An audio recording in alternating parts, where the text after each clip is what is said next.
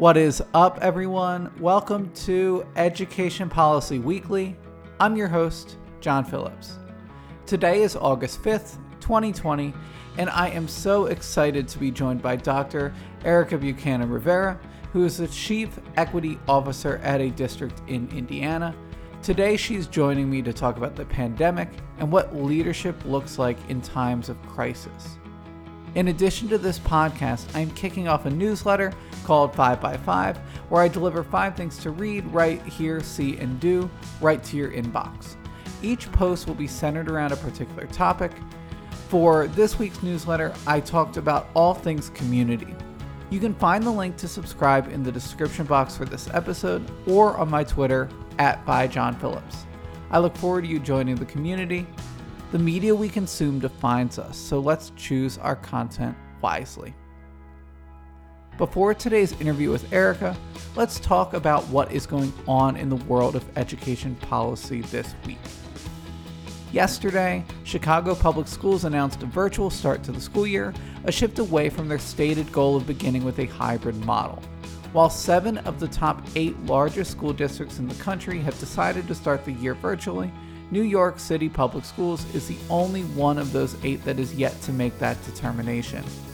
People are watching New York, an area that, while once ravaged by COVID-19, is now handling cases well, to see whether it is possible to reopen safely in areas that get COVID-19 under control. Similarly, Gwinnett County Public Schools in Georgia made news when it was reported on Sunday that 260 employees are in quarantine. Last Wednesday, the district opened back up for in-person planning for staff, and the following day, those employees were sent to quarantine due to new cases among that population. Georgia has been among the most cavalier states in terms of pushing for in-person reopening, and not unrelatedly, Gwinnett County has one of the highest rates of infection in Georgia. Lastly, we are still watching Congress to see just how much aid will be handed down to states and districts for schools in the next federal stimulus package. While education funding is not one of the big debates holding up the bill getting passed, the later that money is passed along to schools from the stimulus, the less helpful it will ultimately prove to be to keep students and staff safe. That's it for the news. Before we dive into my discussion with Erica, please make sure that you are subscribed to the show on whatever podcast platform you use. And if you already subscribe, firstly, thank you. And if you love the show, please make sure that you go and give it a 5-star review on iTunes. Every single review helps. And so, without further ado, my conversation with Erica. Erica, thank you so much for joining me today. Thank you. I'm really excited to be here. So, a good starting off point is a piece that you have written and shared your thoughts with the world about the pandemic and schools and also just, humanity in general. And it's a great piece, and we'll have it in the description box for this episode as well as on the post that I put out for this episode. But I'd love for you to just walk through your thinking behind that piece, what led to you writing it, and, how it has kind of shaped your thinking. I've spent a lot of time reflecting on this pandemic and how life has shifted for many of us. I think about the human connections that have been lost throughout this time. I think about how I show up also during this time of trauma for many people and leadership. And I really wanted to put those thoughts to paper, to really spend some time reflecting on this journey, that we are all going through in various ways right now. And for me, it was very clear that we truly need to have more of a focus on equity within leadership. Seeing the decisions that have been made, seeing how we have made shifts away from collectivism historically, it's led to many systemic inequities that we are seeing magnified during this time. And it's very evident to me that we are seeing a lot of tenets of white supremacy culture play out in leadership right now, where we're seeing quantity over quality. No acknowledgement of the conflict between the criteria of agendas and the process to meet the criteria. As my friend Dr. Dina Simmons states beautifully, there's a tension right now between equity and efficacy, producing the desirable results. We also see a right to comfort, emerging within leadership decisions. We're seeing it in protest as people are having their maskless marches. We're seeing paternalism play out and defensiveness, over decisions that are made.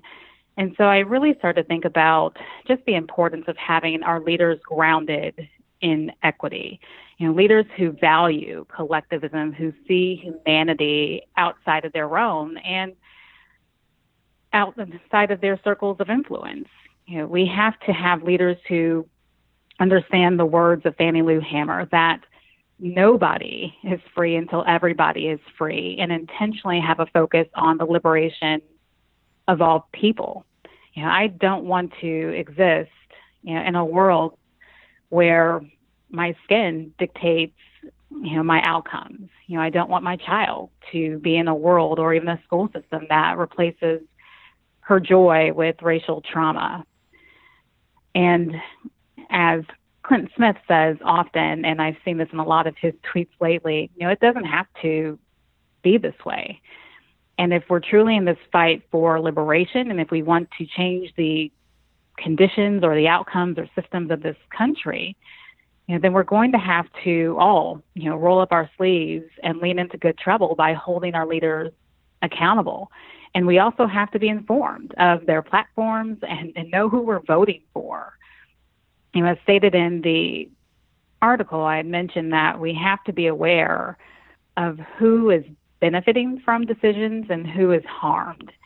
And for those who are upholding, white supremacy values, for those who are upholding decisions that marginalize certain identity groups, and yet they continue to elevate and support those leaders while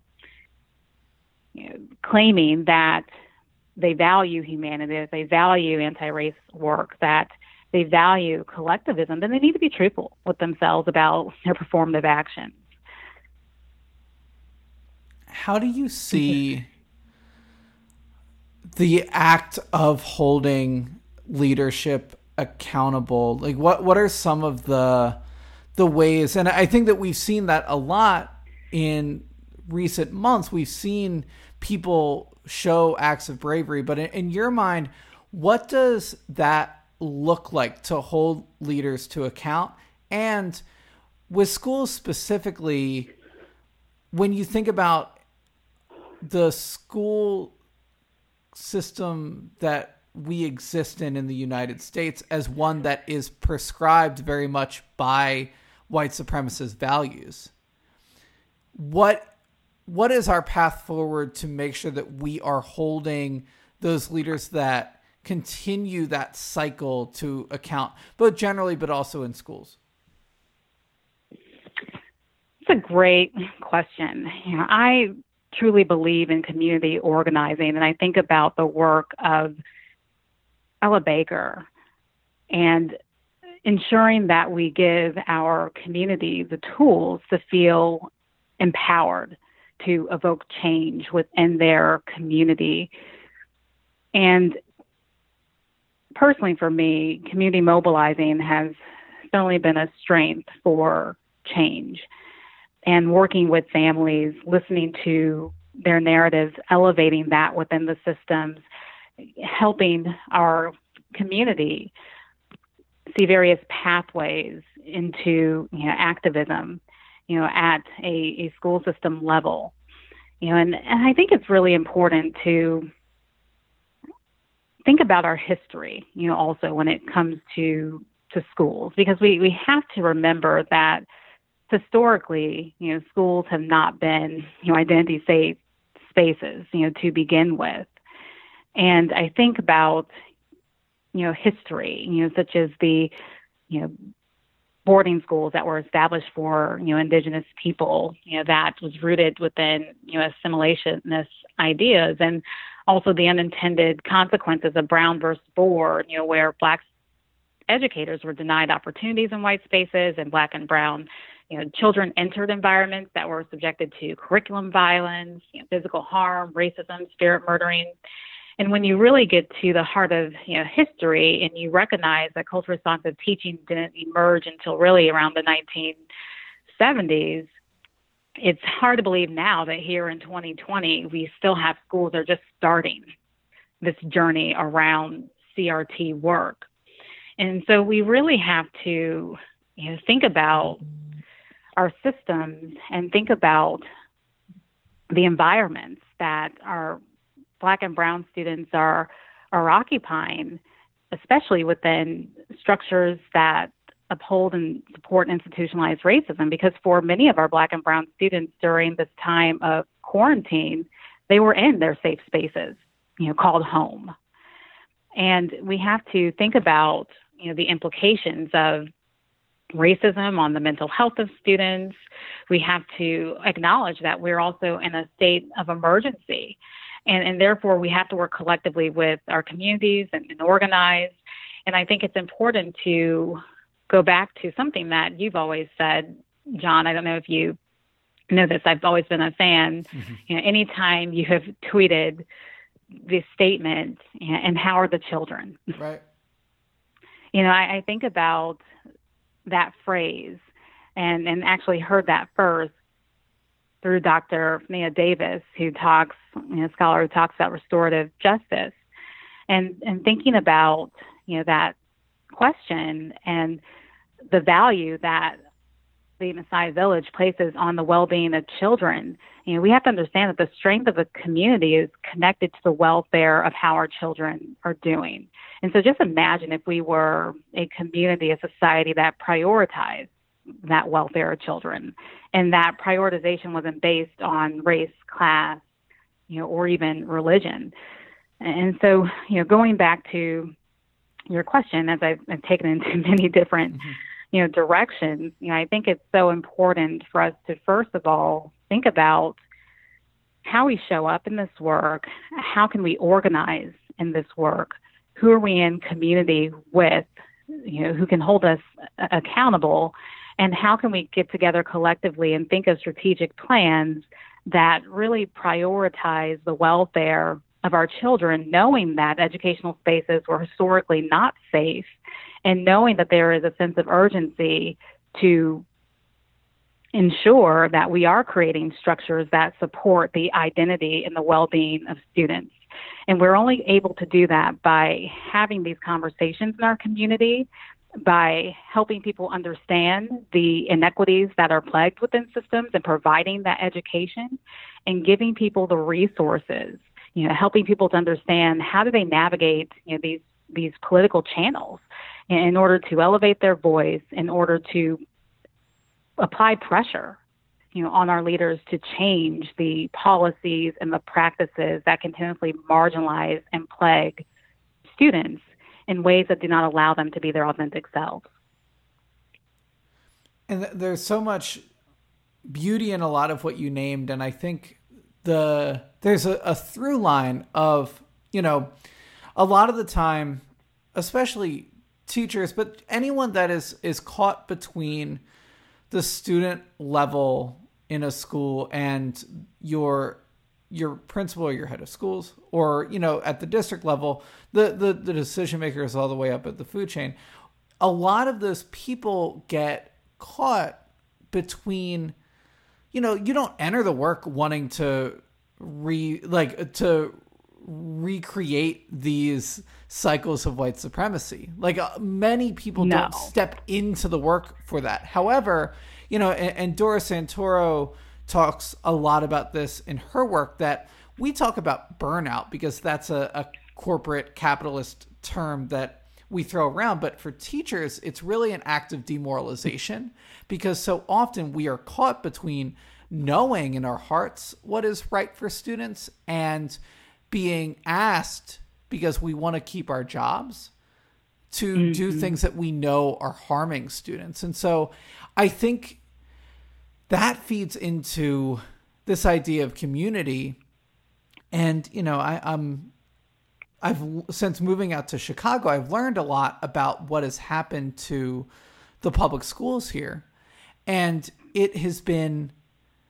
it's sad every time that I think, and I know students that have been affected by school closures in their neighborhood. And, you know, when we talk about like food deserts and we talk about these other ramifications of, you know, not like racist policy, bottom line, in cities, you know, we now have education deserts in some of these cities where we've had all the public schools closed in certain areas where students are traveling an hour to get to school. And so I think that we need to recognize that this is not the fault of the parents in those communities. This is not the fault of the students who are faced with these struggles. This is not the fault of, you know, making a comparison to what we're talking about with unemployment right now.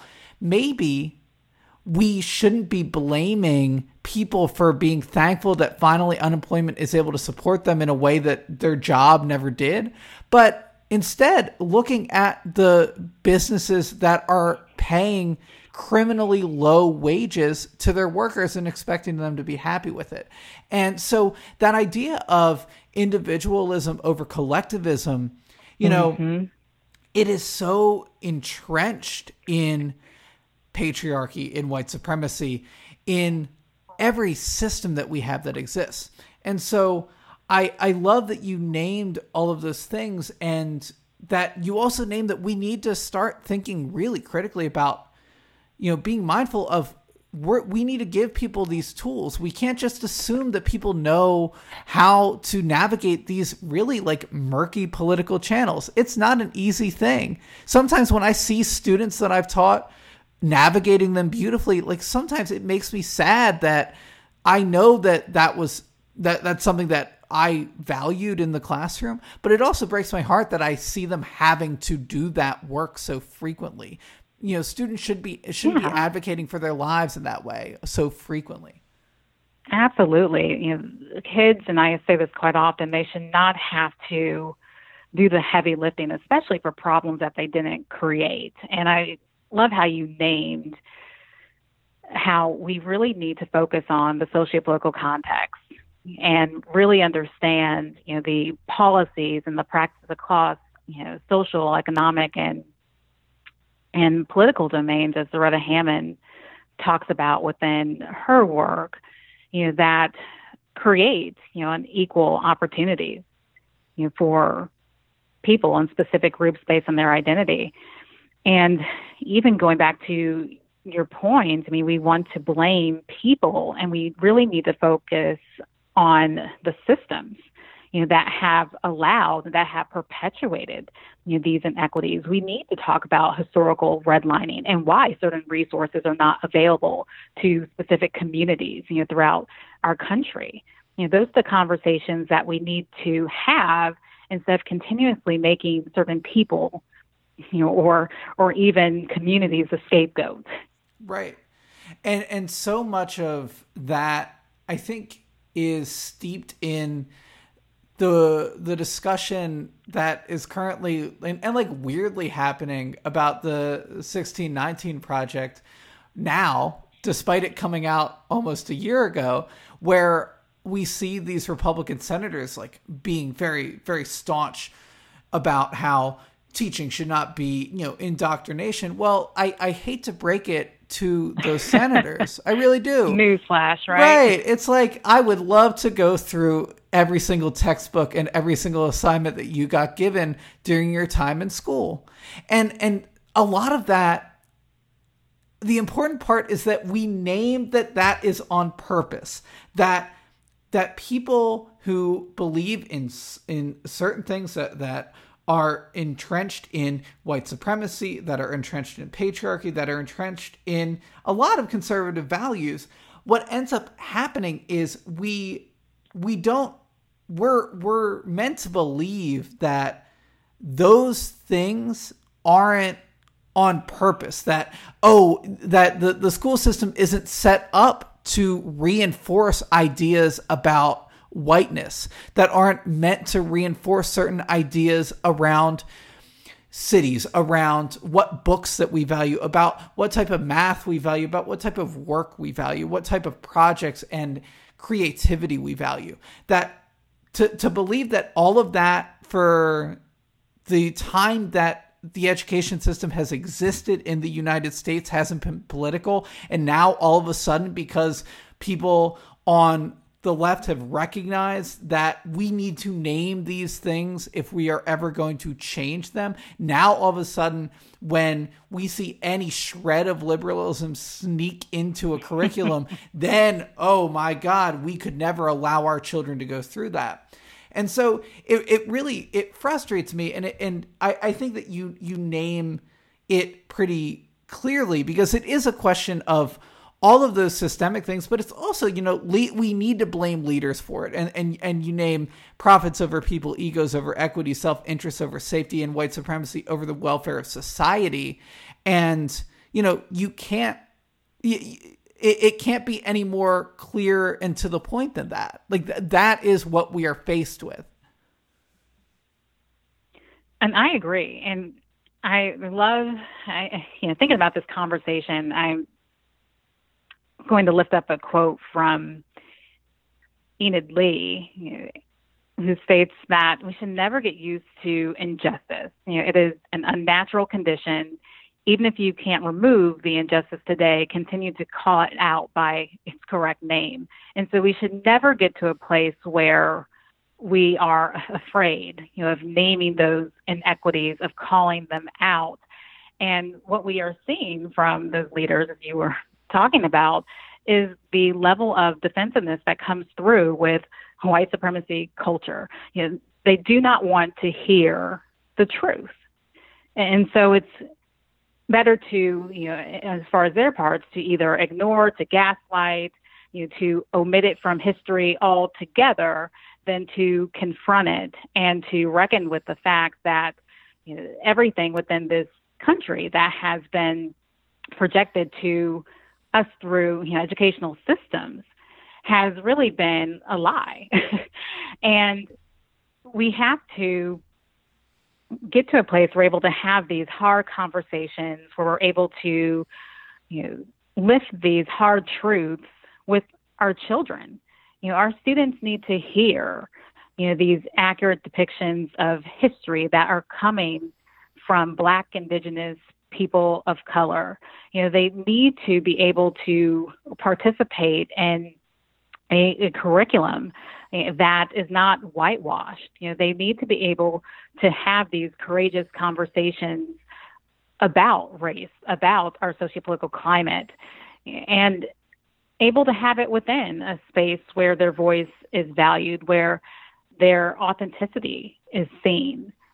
And we have to be able to have these conversations as educators and be equipped to navigate these hard truths, despite what other community stakeholders may desire for students, which I also know is something that educators have to deal with. I know of plenty of teachers who want to have courageous conversations about humanity within the classroom environment, but they are also afraid of the backlash from those who share racist ideologies throughout the community, who may not want those conversations to happen within educational spaces.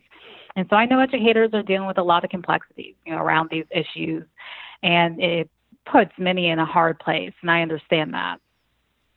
I'm thinking of, in Matt Kay's book, Not Light But Fire, which is all about how to have those really challenging race conversations in your classroom, and how to make sure that they are useful and generative, rather than, he very cleverly points out the way that so often we like to think conversations about race, and I think you can extrapolate it to like any hard conversation that you need to have in the classroom. Absolutely. It's done with the teacher making some beautiful monologue for 5 minutes, and then all of a sudden, all of the animosity that had been seeping throughout the class just dissipates from then on.